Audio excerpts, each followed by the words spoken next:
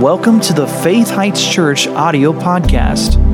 We pray that this message will bless you and feed your faith as you listen in today.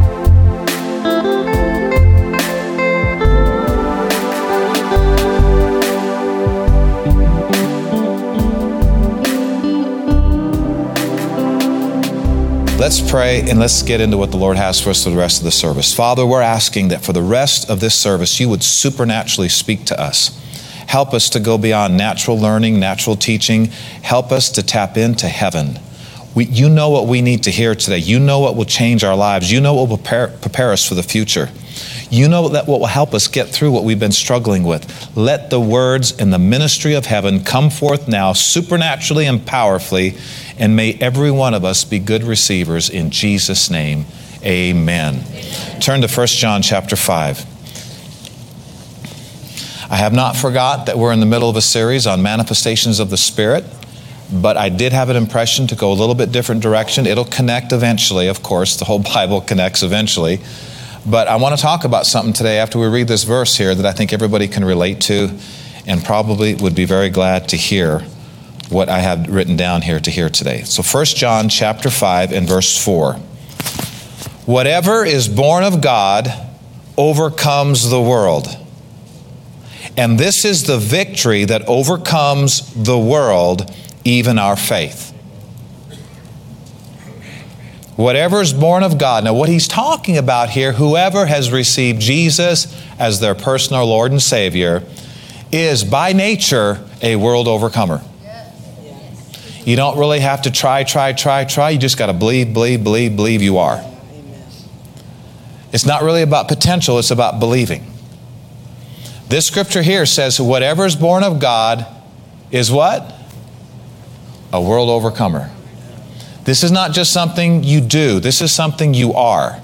You are a world overcomer. So many people trying to be what they already are. If they just believe they are and start living like they believe they are, they would see the supernatural help of God show up in their life. Say this, I, according to God, am a world overcomer. So what does that mean? Well, what's in the world that you don't like? Demons. You can overcome them. You are a world overcomer. They're in the world, you overcome them. Disease, that's in the world, right? Sickness, fear, doubt, oppression. I mean, we can name 101 things here that are in the world that we are what? Overcomers over. In other words, when these challenges come our way, we come over them. They do not come over us. But now, here's the thing. The verse didn't end with, he that's born of God overcomes the world. There's a conjunction after that. Did you notice? And. Let's get specific about it. This is the victory that overcomes the world, even our faith. How important is faith? Well, it's being destroyed or not being destroyed important. It's making it or not making it important. How many of you would rather be an overcomer than overcome? Because when you're overcome, you're pretty much under the thing you don't want to be under, and it's controlling you, and it's having its way in your life. You don't have to be that way. This scripture says the victory that overcomes the world is our faith. So if you're interested in victory, you need to be interested in faith. It amuses me sometimes. I guess I shouldn't because it's sad. People that just take sides and say, well, I'm going more with grace. I'm not going with faith. Or I'm going more with faith. I'm not going with grace. Or whatever it may be. How about we go with all of it? Amen. I mean, come on. It's like, if you want to overcome the world, you're going to need to be interested in faith. Yes. What it is, how it comes, how to develop it, how to release it, how to use it. You know, the scripture says in Ephesians 6, verse 16, that we are told to lift up the shield of faith, wherewith we shall be able to quench all the fiery darts of the wicked one. What does that mean? That means faith is more than something you have. Faith is something you need to learn how to use. You lift up a shield of faith, you quench all the fiery darts of the wicked one, which are disease, sickness, fear, oppression, the whole list of things. How do you quench all the fiery darts of the wicked one? The shield of what? Faith. The shield of hope? No, hope's good in its place, but that's not what quenches all the fiery darts of the devil. Well, what's the difference between faith and hope, Pastor? Keep coming to church and you'll find out.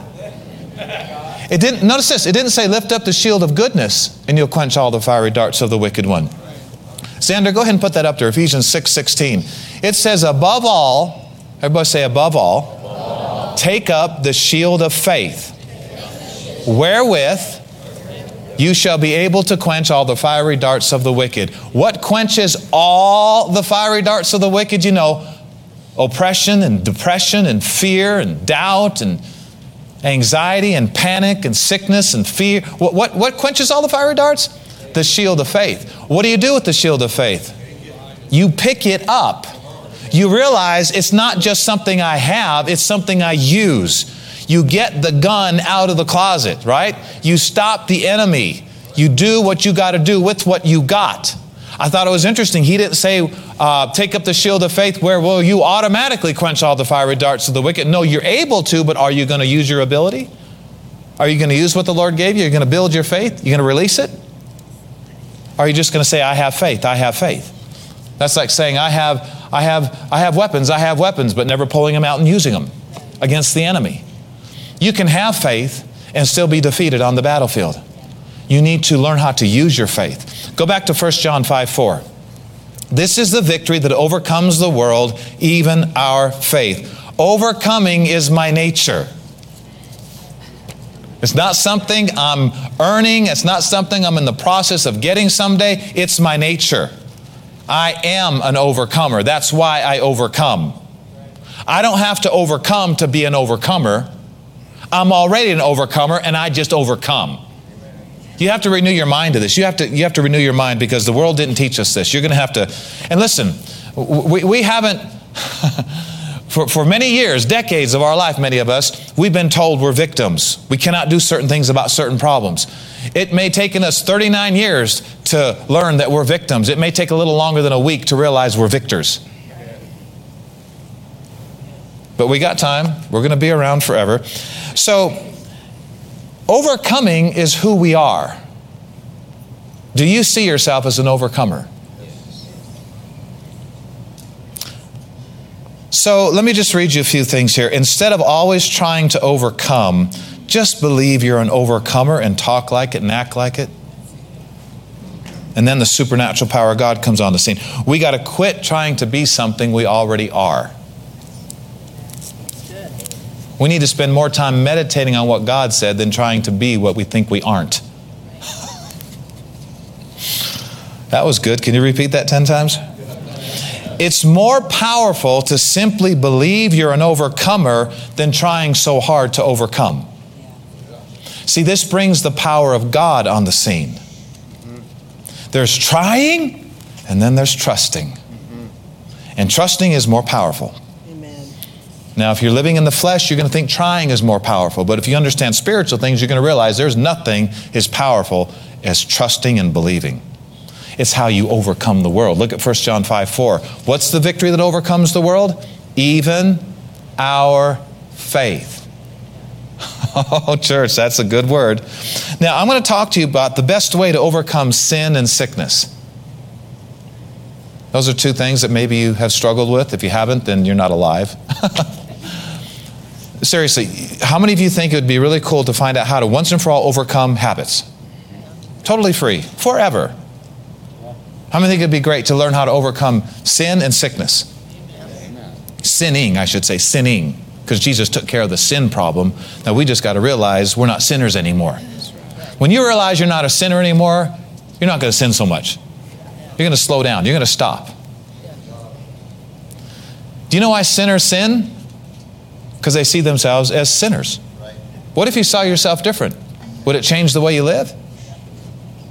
Oh, come on, church. Of course it was. We move in the direction of what we see we are. Whatever you see you are on the inside, that's what you're going to see on the outside. Numbers 14 is a perfect example. It said all the children of Israel came to the brink of the Jordan River, getting ready to go into the promised land.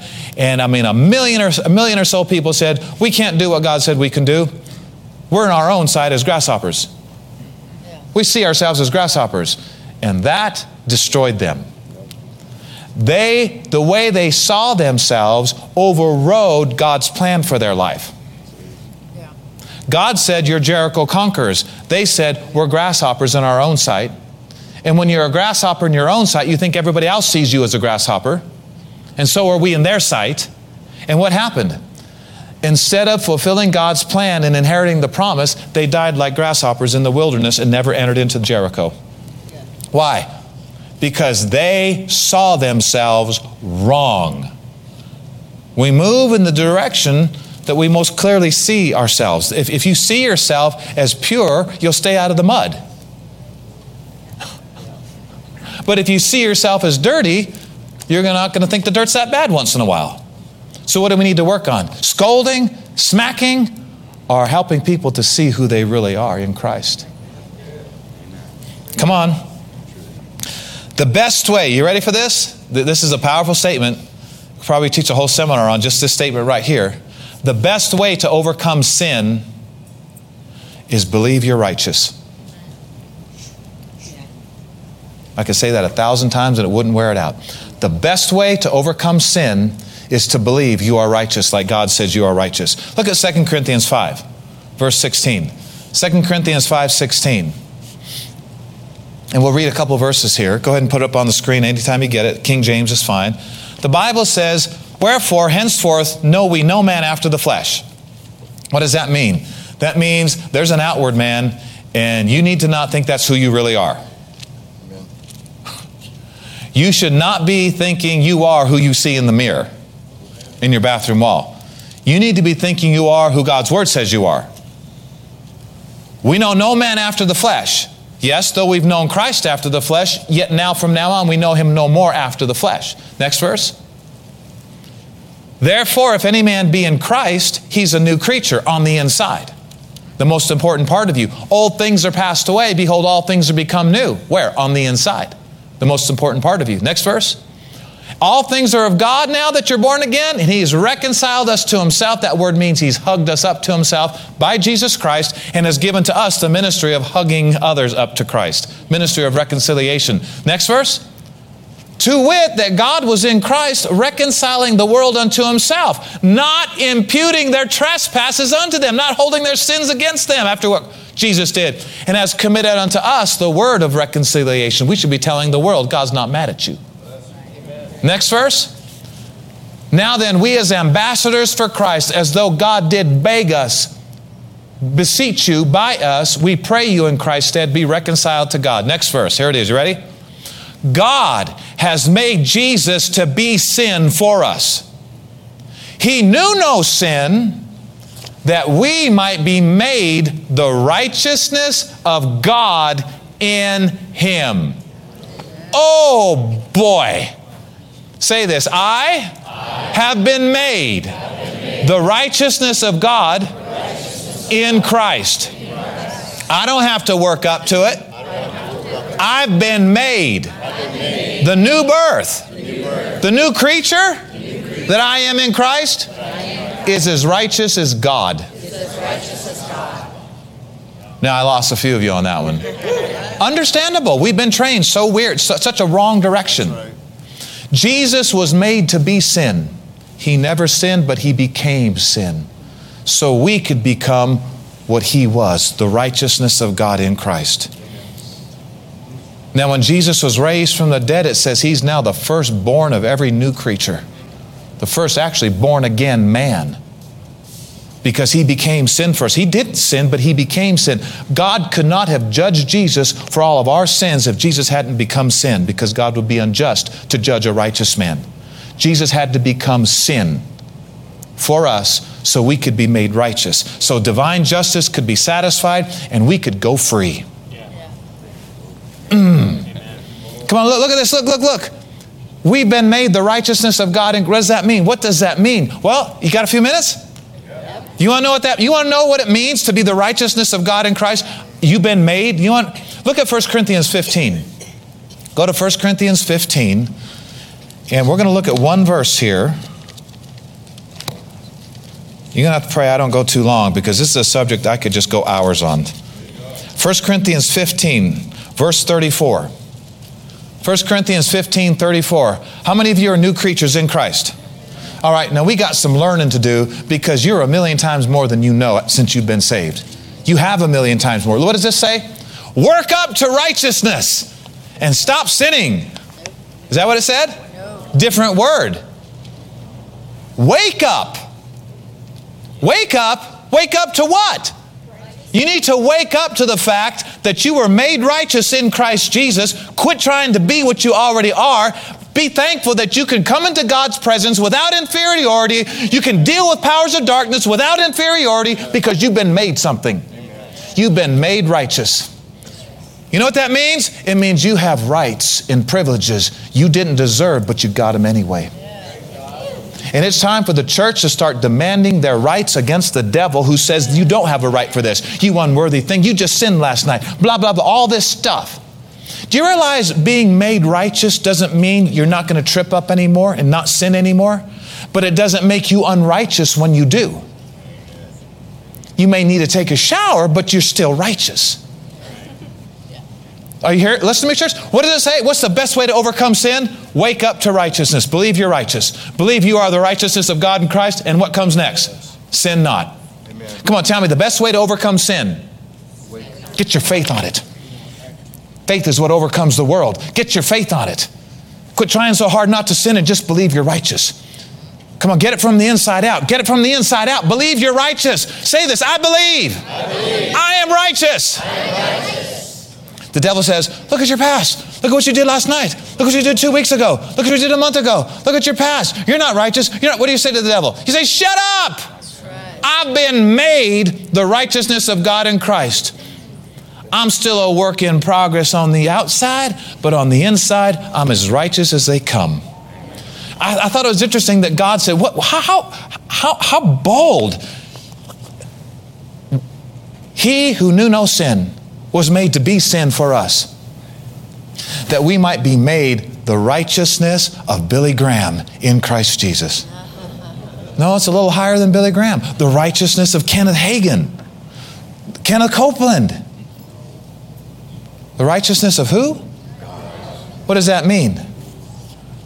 You're as righteous as they come.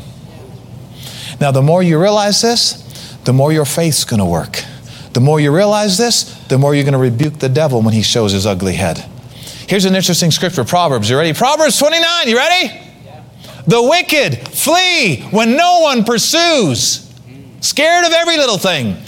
But the righteous are as bold as a lion. Yes.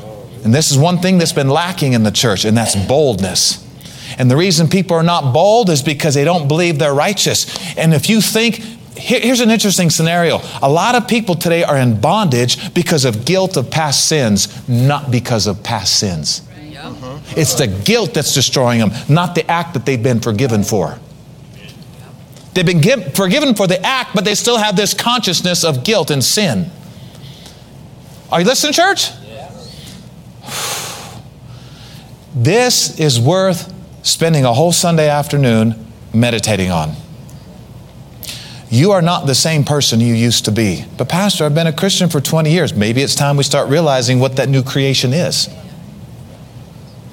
Did you know the new creature that you are in Christ Jesus has no problem getting answers to prayers 100 times out of 100?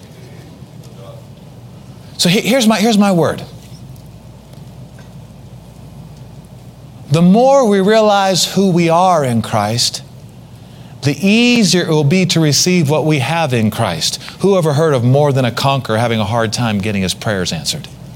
Who ever heard of a world overcomer having a hard time rebuking a disease and it leaving them? See, the more we realize who we are, the more what we have is going to work better. Oh, come on, church. Here's an interesting scenario. We have been made righteous. Our nature is now righteous. What does that mean? That means you can quit trying to be what you already are and just start acting like you is what God says you is. Start saying it, start acting like it, start turning the tide on the inside of your brain and your perception and get it going this way. Now, The best way to overcome sin is what? Believe you're righteous. How are you going to believe you're righteous? Faith comes by hearing, and hearing by the Word of God. So if you want to build your faith in this area, you're going to have to hear scriptures and teachings on you are the righteousness of God in Christ. You're going to have to hear teachings on righteousness and what that means. Oh, this is so fun. Do you guys like this? We need to quit telling people not to sin and preach they're righteous. You get way more results if you start telling them who they really are than trying to control their outward when the inward's still messed up. Look at now, if the best way to overcome sin is to believe you're righteous, what's the best way to overcome sickness? Believe you are healed. It takes you out of the trying to get mode, which is the not faith mode. What's the best way to be healed? Just try harder to be healed. Just try hard. How about believe you were healed? Best way to be healed is believe you were healed. That doesn't make sense. I know, it's faith. Faith takes you out of the sense realm into the supernatural realm. How can you believe you are something that you don't feel you are? Easy choice. You have to step into the realm of you were before you see it happen in this realm. If Jesus says, by His stripes ye were healed, then what should you do? You should believe that and say that when it doesn't look like that. Why? Because you want to change what's seen. You're not going to change what's seen with the seen. You're going to change what's seen with the unseen.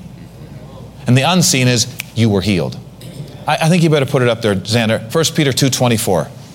Put it up on the screen.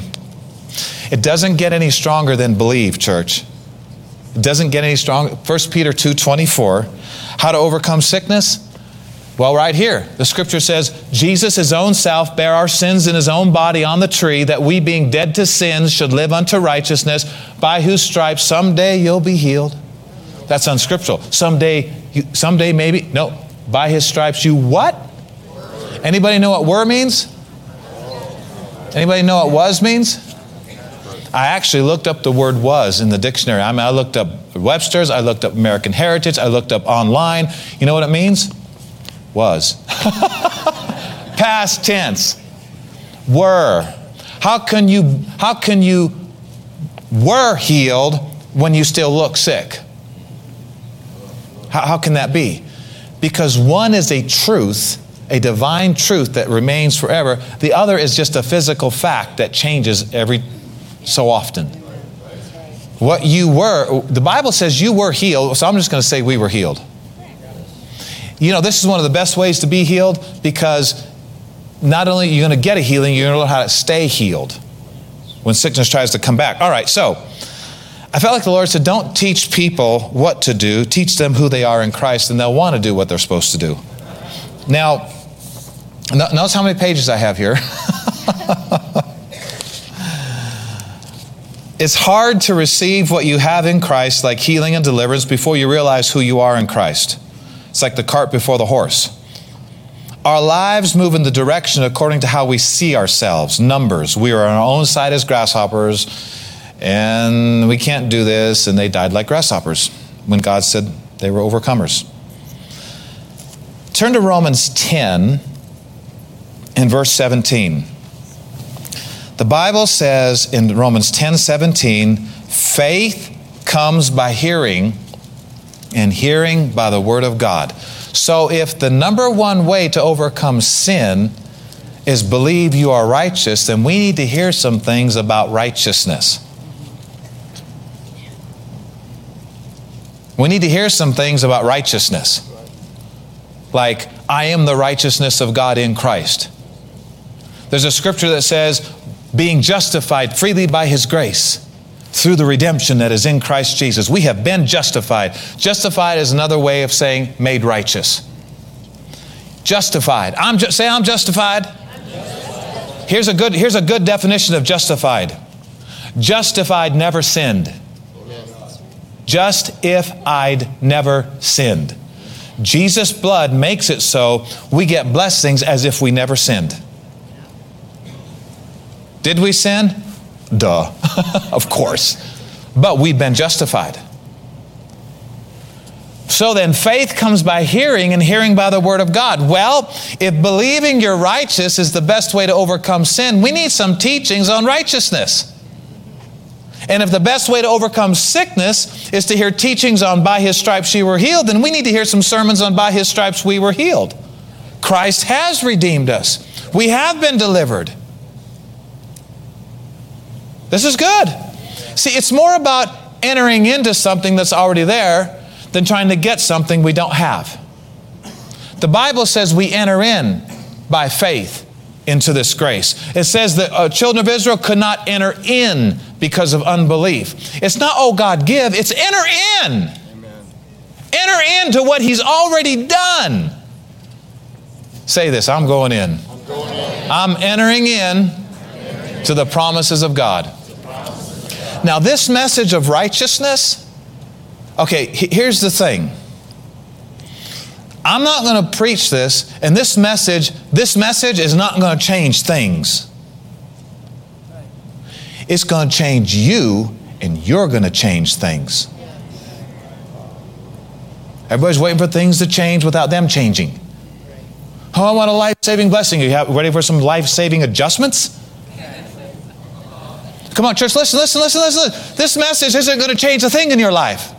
But it's going to change you, and then you're going to change those things as a righteous creature in Christ Jesus. Bold as a lion. Fearless in the presence of darkness. No inferiority in the presence of God, because He wants you coming boldly to the throne of grace. But you can't do that with a sense of unworthiness. Guys, let me tell you, one of the worst things in the body of Christ today, and has been for generations, one of the worst things that has hindered God's people from receiving answers to prayer, hindered God's people from results in speaking the word, hindered God's people from resisting the devil properly and successfully. One of the greatest problems in the church today is a sense of unworthiness, which accompanies a sense of lack of faith, which causes many people to lie down and play dead when problems come their way. A sense of unworthiness. I remember Mark Hankins was here a few weeks ago. I got up after he got done preaching because he was teaching along these lines. And the Lord gave me this revelation. He said, you need to tell the congregation right now that many of my people have not fully recovered. They're living in a degree of destruction because of guilt of past sins, not because of past sins.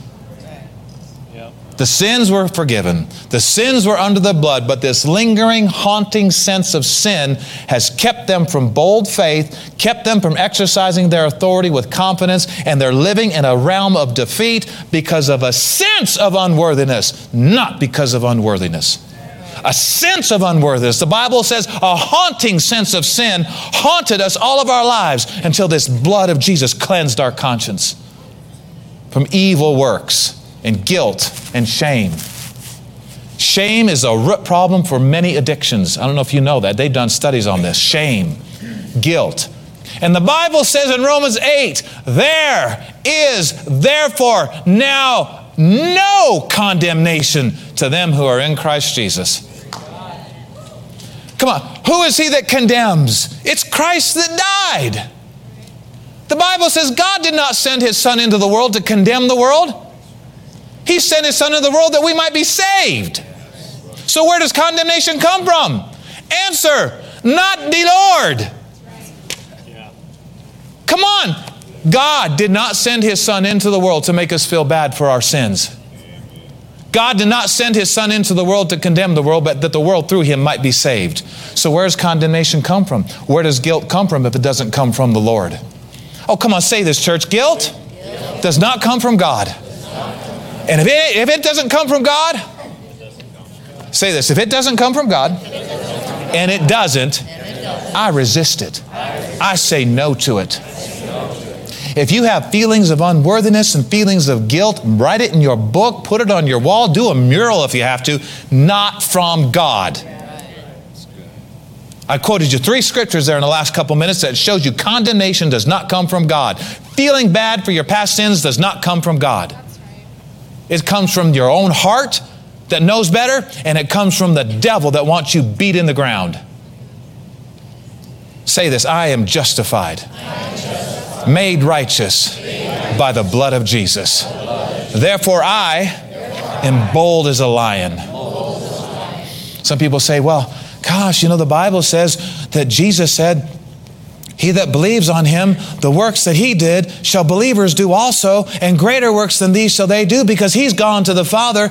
But I just don't feel like I can. That was Jesus. Let me ask you a question. What did Jesus have that you don't have? His Father is your Father. The Holy Ghost he had, he gave to you. Amen. Right? He gave you his righteousness. So you're as righteous as Jesus. Let me tell you the definition of righteousness. Would you like to know the definition of righteousness? Yes. It's very simple. It means you have right standing with God. Oh, whoo. Now, Proverbs 16, turn there. Look at Proverbs 16, verse 12. Let me tell you another reason why a lot of people, totally connected, why a lot of people are still struggling with sins and addictions and habits, and we've all can relate to this. Go ahead and put Proverbs 16, 12. What does it say up here? What does it say? It's abomination to kings to commit wickedness, for the throne is established by righteousness. But wait. It's an abomination. Can I tell you why a lot of people sin? Because it's not an abomination to them. It's just I got a problem. I'm just trying to overcome. Y'all bear with me now. How about repent? And realize kings don't do that stuff. But if you don't see yourself as a king, then you might have some desires for the dirt. Come on. What does it say here? Why is it not an abomination for many people to commit wickedness? Because they don't see themselves as kings. They don't even see themselves as a prince. They don't even see themselves as a lieutenant. They don't even see themselves as a sergeant. They see themselves as dirty, and they fall into dirty things all the time because that's where they believe their home really is. Let me ask you a question. If ladies, when you're married, you got your wedding dress, your white wedding dress, and all the sparkles and all the beautiful, bright, glistening gemstones and all that. How many of you ladies would just walk right into a mud pool with that dress on? Just before you walk the altar. Why? Because you see yourself as white. Now here, you want to know the really good news? Is we could have been the muddiest, dirtiest, most sinful people in the world. And after we're born again, we're just as righteous as the person out there who's never sinned. It's because it's not something you earn, it's something you're made. It's called a gift. What's a gift? It's something you don't earn. It's something you just say, thank you very much for, and start rejoicing like you is what God says you is.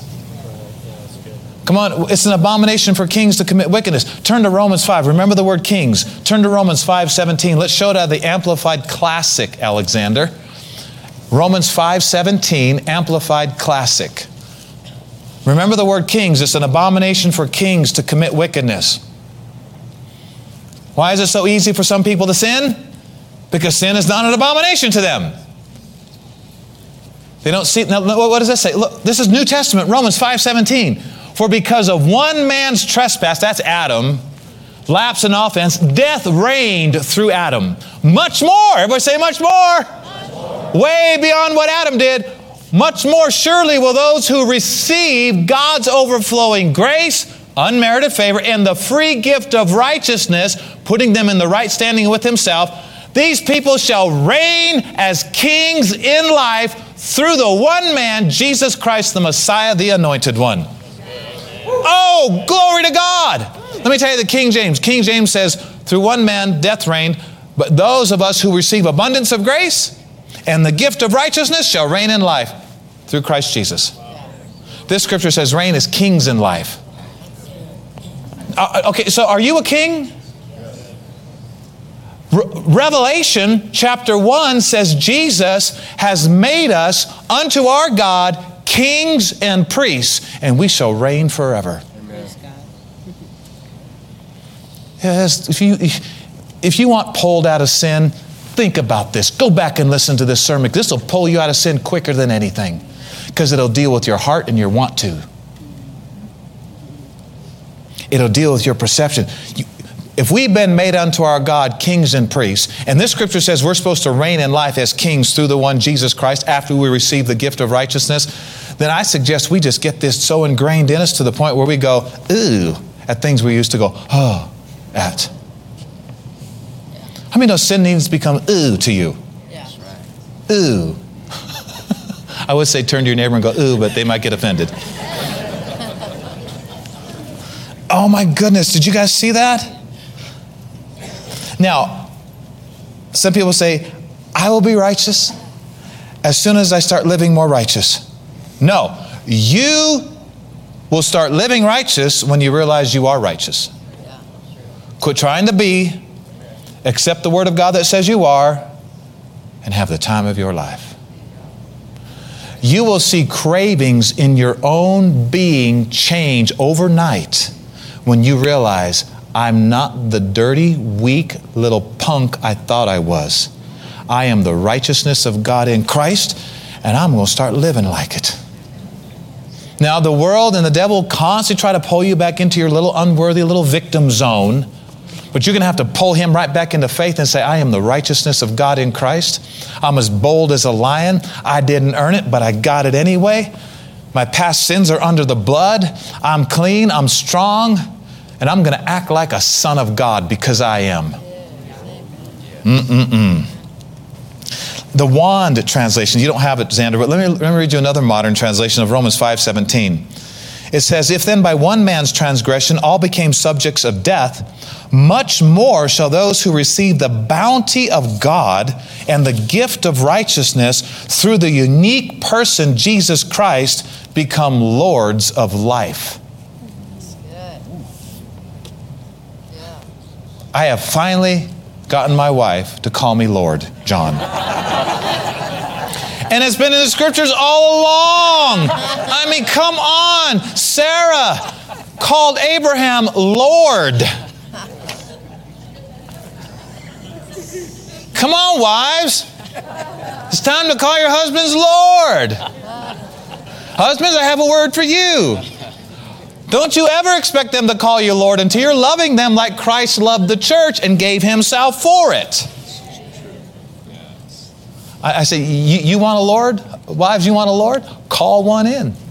Not a new one. Call your call your present husband, your eternal, call your husband Lord, and you'll have what you say. You'll start seeing Lord potential coming out of him. I firmly believe there are things in my wife that she cannot give me unless I pull them out of her. There are things in me that she cannot get from me unless she attracts them out of me. The Lord made it that way. The Bible talks about Jesus presenting to himself a glorious church. He's not chancing on them just become glorious themselves. He's presenting to himself a glorious church. If you want a better spouse, quit beating on them and give them more fertilization and growing, miracle grow. And I mean, who ever heard of a tree doing better by beating it? Verbally or physically? See, Pastor, my husband beats me. What should I do? Get out. That's right. Come on. Yeah, but the Bible says there's no reason for divorce except fornication. If you're being beaten on, get out. Either until that person gets their act together or forever. Your body is a temple of the Holy Spirit. Don't subject it to that kind of stuff.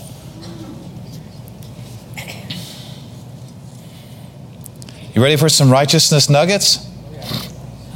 The Bible says when we receive the gift of righteousness, in the Wand translation of the Bible says when you receive the gift of righteousness, you become lords of life. What does that mean? We ain't pushed around no more by demons, fears, doubts, disease. That means you're going to have to stand up to some things and quit just asking God to bail you out all the time. He gave you authority. He gave you power. You know, one of the things that's interesting about authority, and when Jesus said, I give you authority to tread on serpents and scorpions, figurative of demon powers, and over all the power of the enemy, and nothing shall by any means hurt you. One of the interesting things about authority, my son's a police officer for 15 years in this town. And he has a badge, and he has authority, and he has a gun, and he has a taser, and he has mace, and he has all that you need. Maybe a few hidden hand grenades, I don't know.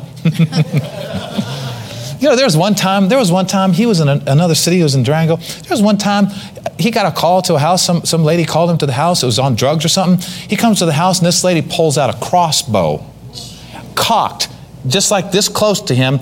And if she would have done this, that would have went through him, through probably 3 houses down the street. That thing was ready to just take him out. Yeah. And she goes, I called you because I'm going to kill you. I don't like police officers. And she had the thing was fully stretched. All she had to do was, and Isaac said, all of a sudden, she went kind of like, and he said, everything went in slow motion. You know, if everything goes in slow motion, you have a heavyweight advantage because you're not in slow motion. Yes. He said, everything went in slow motion. And when she did this little thing with her sniff, he said he saw him just slowly moving like this, taking the crossbow out of her hand and putting it down and putting handcuffs on her. That's called the power of God. That's called the power of God. We were watching a movie one time. What was it? Prince of Persia, I think it was. And the Sands of Time and the dagger with the Sands of Time in it. It was really cool because if they got into a fight and they got, slashed with a sword or something, they could push this little thing on this knife and everything would go back like about 15 seconds. And then they know what to do so that wouldn't happen again. It's like the Lord helped him supernaturally. Well, anyway, cops have authority. They have authority. You know what that means? That means that the whole system backs them up in their efforts to keep things right. Yeah.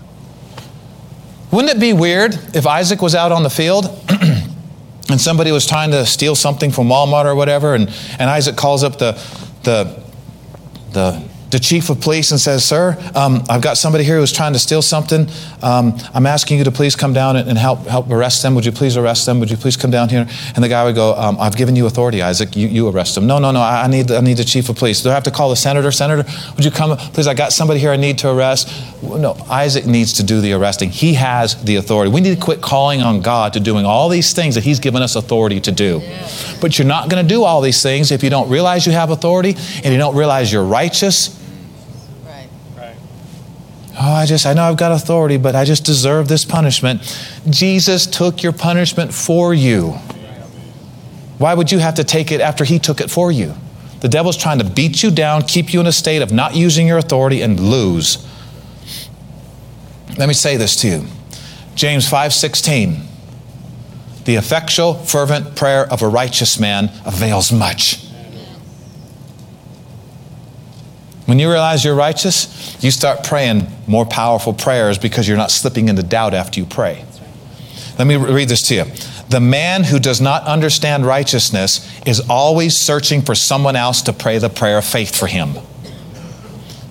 The man who doesn't understand the righteousness of God in Christ is always searching for somebody else more righteous than them to pray the prayer they need. But when you realize you're righteous, you start praying prayers for yourself. And you start getting results because you realize Kenneth Hagin's no more righteous than I am. He may be more developed spiritually than I am, but he's no more righteous than I am. Right. We don't have to put on our spiritual applications that we were ever guilty of sin because we've been made the righteousness of God in Christ. Let me say this to you. Christians are not sinners trying to be good. Christians are the righteousness of God learning to live out who they really are. You know, there's a scripture in the Bible that says that, let me read that again. Christians are not sinners trying to be good. Christians are the righteousness of God learning to live out who they really are. There's a scripture in Ephesians chapter 4 where it says, put off the old man, which is corrupt according to deceitful lusts, and be renewed in the spirit of your mind, and put on the new man, which after God is created in righteousness and true holiness. Let me tell you what one translation says. One translation says this: discover new ways of expressing your new, unique personhood in Christ. Ways which are in harmony with who you really are. Discover new ways of expressing your new, unique personhood in Christ. Ways which are in harmony with who you really are. Who are you really? Discover ways of expressing that. Discover ways of expressing who you really are. Don't get tired of me now. We don't try to be righteous any more than a man tries to be a man. We were born again righteous.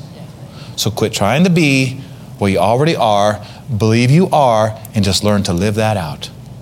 What's the best way to overcome sin? Believe you are righteous. I'm going to read you just a couple more things and I'll let you go. People who live under condemnation tend to condemn others.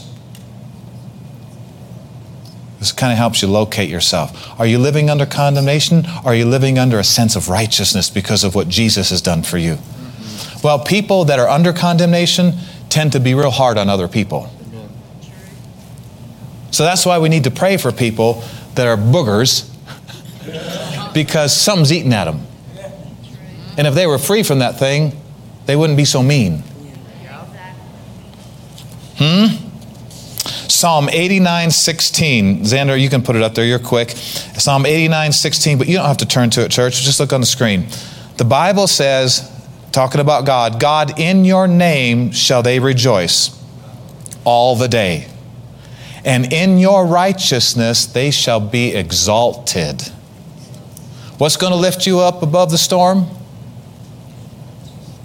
In your righteousness, God, we will be exalted. Whew. One translation says, your righteousness shall lift them up. Should we be lifted up because of what Jesus has done for us? Go to Romans 1:16 and 17. Well, actually, don't go there. Let me just read this to you because I'm going to read it out of some translations you don't have. These are some modern translations. Listen to Romans 1:16 and 17. The Bible says, the gospel of God is a power which emanates from God and saves all who believe in the gospel. The gospel reveals God's way of making men as righteous as Himself. It is a process which from beginning to end is entirely by faith. You should have just fell over right there and we would have picked you up. The gospel reveals God's way of making men as righteous as Himself. What will that do for your faith? What will that do for your prayer life? Listen to what the Weymouth translation says. The Weymouth says, for in the good news, a righteousness which comes from God is being revealed, depending on faith and tending to produce faith. One of the greatest things that will help your faith is realizing you are the righteousness of God in Christ. You're not a victim, you're a victor, and you have some blood-bought rights, and it's time to lay claim to those rights.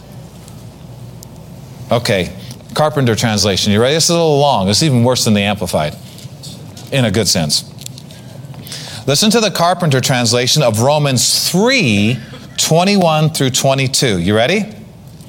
The Bible says in Romans 3:21 through 22, in the Carpenter, but what has happened now is that outside the law, apart from all question of injunction and prohibition, a whole new kind of righteousness has been revealed to a wondering world. It does not say, how many commandments have you kept? Answer, all or nearly all. Very good. Go up top. No, it says something much more marvelous and much more defined than that. This righteousness that God has given says this: do you pledge yourself solely and utterly to Christ? The longed for words, not guilty, are heard by those who are His, who stand in true relation towards Him. God strikes off their fetters. He breaks the prison doors. He lifts them to the happy level where they hear the emancipating verdict, prisoner at the bar, you may go free.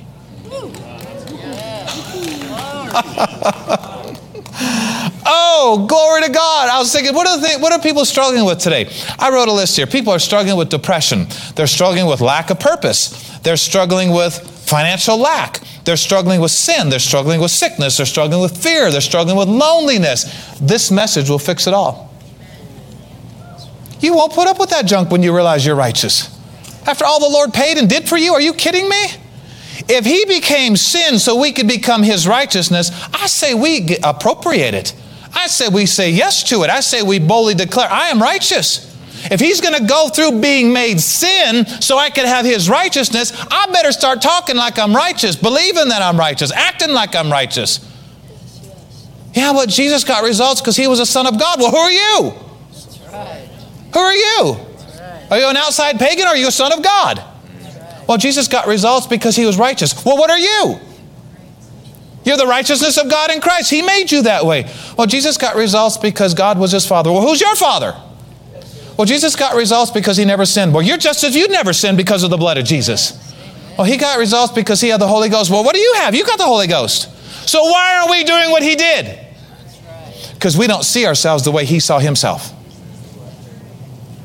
He saw himself as the Son of God. He saw himself as the sent one. He saw himself as the anointed one. He saw himself righteous. He saw himself right with his Father, and he got results everywhere he went, casting out demons, setting people free. Righteousness means this. It's the state of being right, not just acts, but nature. Justified means innocent, treated as one who has not sinned, just if I'd never sinned. Both mean innocent, not guilty by the blood of Jesus. Ephesians 3:12 in the Today's Living Bible says, now we can come fearlessly right into God's presence, assured of his glad welcome. Amen. Righteousness means you can come into God's presence fearlessly, assured of his glad welcome. Thank you, Lord. How you doing, Lou? Good to see you, buddy. How you doing, Dad? Great, man. Just created the universe. Doing good. The Love It translation says this in Ephesians 3:12. The Love It says, we not only have free access to God, but we can feel perfectly at ease in his presence. Do you feel perfectly at ease in the presence of the strongest anointing? Well, if you don't, you need to recognize and realize you have a right to be there. By the blood of Jesus. Barclay translation says this in the Ephesians 3:12. We can enter into God's royal presence with no fear and in perfect trust. Romans 1:17, the Williams translation says, for in the good news, God's way of making man's right standing with him. I already read that. Let me go to this one here. Righteousness means the ability to stand in the presence of the Father God without a sense of guilt or inferiority. It also gives us consciousness of being masters over the forces of darkness. Righteousness gives us a consciousness of being masters over the forces of darkness. All right, I'm going to skip ahead just because I know you want me to go longer. I'm going to skip ahead. And I want to read to you the condemnation test. This will help you locate where you're at, and we'll close with this, all right? This is the condemnation test. This is for you to discern if you're under a little bit of condemnation and maybe didn't know it. I think everybody in this world struggles with a sense of guilt and condemnation, but we as believers should come up above that by the blood of Jesus. You know why there is not a lot of casting out of devils and seeing results and rebuking the enemies? Because people don't have the boldness it takes to see results in that area. This message will help them get bold. Here's the condemnation test. The Bible says there should be no condemnation to us who are in Christ Jesus, who walk not after the flesh, but after the Spirit. Here's how you can tell where you're at. Ready? Here's the condemnation test. Number one, ask yourself, do you still at times accept bad feelings about past sins, even though you've asked God to forgive you? Do you still at times accept bad feelings about sins of the past, even though you've already asked God to forgive you? Because if you still accept bad feelings, you're under a degree of condemnation. You need to get out of it. Yeah. Just refuse to feel bad about sins you've already confessed to the Lord. They're gone. They're under the blood, and He forgot them. You should forget them. Number two, do you believe you're inferior to other people? Do you believe you're inferior to other? Because if you do, you're under a sense of guilt. You need to get that out. Say, I'm not inferior. I'm not greater than anybody. I'm not inferior to anybody. Number three, do you sense a lack of faith when you're facing the challenges of life? If you sense a lack of faith when you're facing a challenge, you need to ask yourself why. Where's this guilt or condemnation coming from? You know God is great, but you just sense you're not quite ready to believe. Number four, are you afraid of God? Do you think you're unready to go to heaven? And I'm talking about afraid in the negative way. Number five, Do you have to achieve to feel satisfied with yourself? I feel better about myself if I just reach this goal. You're under a degree of guilt and condemnation, and you don't believe you're already righteous. You're still trying to be something God already made you. Number 6, do you feel better about your life when you hear about the failures of others? Man, I'm glad they messed up because I thought I was the worst till I just heard that. Get rid of the guilt. Grow up. Get into a higher plane. Quit trying to be what you already are. Number 7, do you draw back from thoughts of being wealthy? That's a sign you don't believe you're righteous. That's a sign you're under a degree of condemnation. A sense of condemnation robs man of faith in himself, in God, and in others. Praise the Lord. Well, we'll go through the rest of these some other time. Praise the Lord. Thanks, church, for letting me read my notes to you. Let's stand up.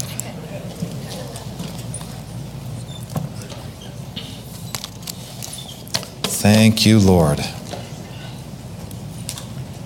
You know, a lot of people's prayers are simply prayers of desperation and not of faith, because they have this lingering sense of, I just don't know if I'm good enough. You know, you can't have your mind on sin and Him at the same time. That's called double-mindedness. If we would put our mind more on Him than trying to fix all our sin, we would find Him lifting us out of these things we've been trying to get out in our own power. Father, we just thank you. You have done more for us than we have realized. But you're helping us to see more and more that we are not the same when we're born again. There is a huge difference between who we were and who we are. You have made us righteous, holy, acceptable in your sight. Help us to get that through our heads. Help us to get that in our blood. Help us to realize, Father, we are not dirty, worm sinners anymore. We are beautiful and white and clean and pure and kings that are supposed to reign in life.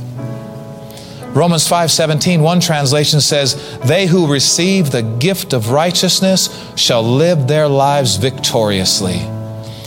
Victory comes after realizing we've been made the righteousness of God in Christ. Father, we thank you that we don't have to earn it. We don't have to pray for it.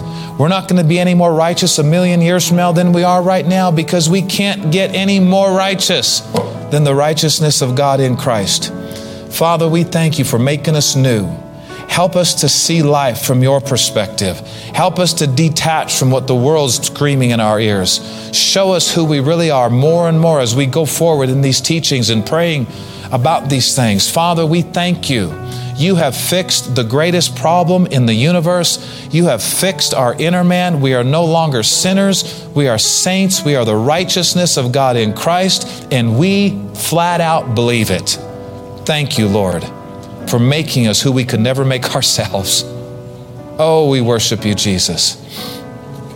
If your heart agrees with this, say this with me. Lord Jesus, thank you forever for making me righteous. Thank you for justifying me, washing away all my sins, and making me a brand new creation in Christ Jesus. Help me to live out of this reality. Help me to fine-tune my actions and my words and my attitudes to be in line with the righteousness of God that I am in Christ Jesus. Thank you, Lord. Thank you, Lord. Dominic? Thank you for listening to today's podcast. For more information about this ministry, visit faithheights.org. You can also find us on Facebook and Instagram. To sow into this ministry, visit faithheights.org and click on the Donate tab.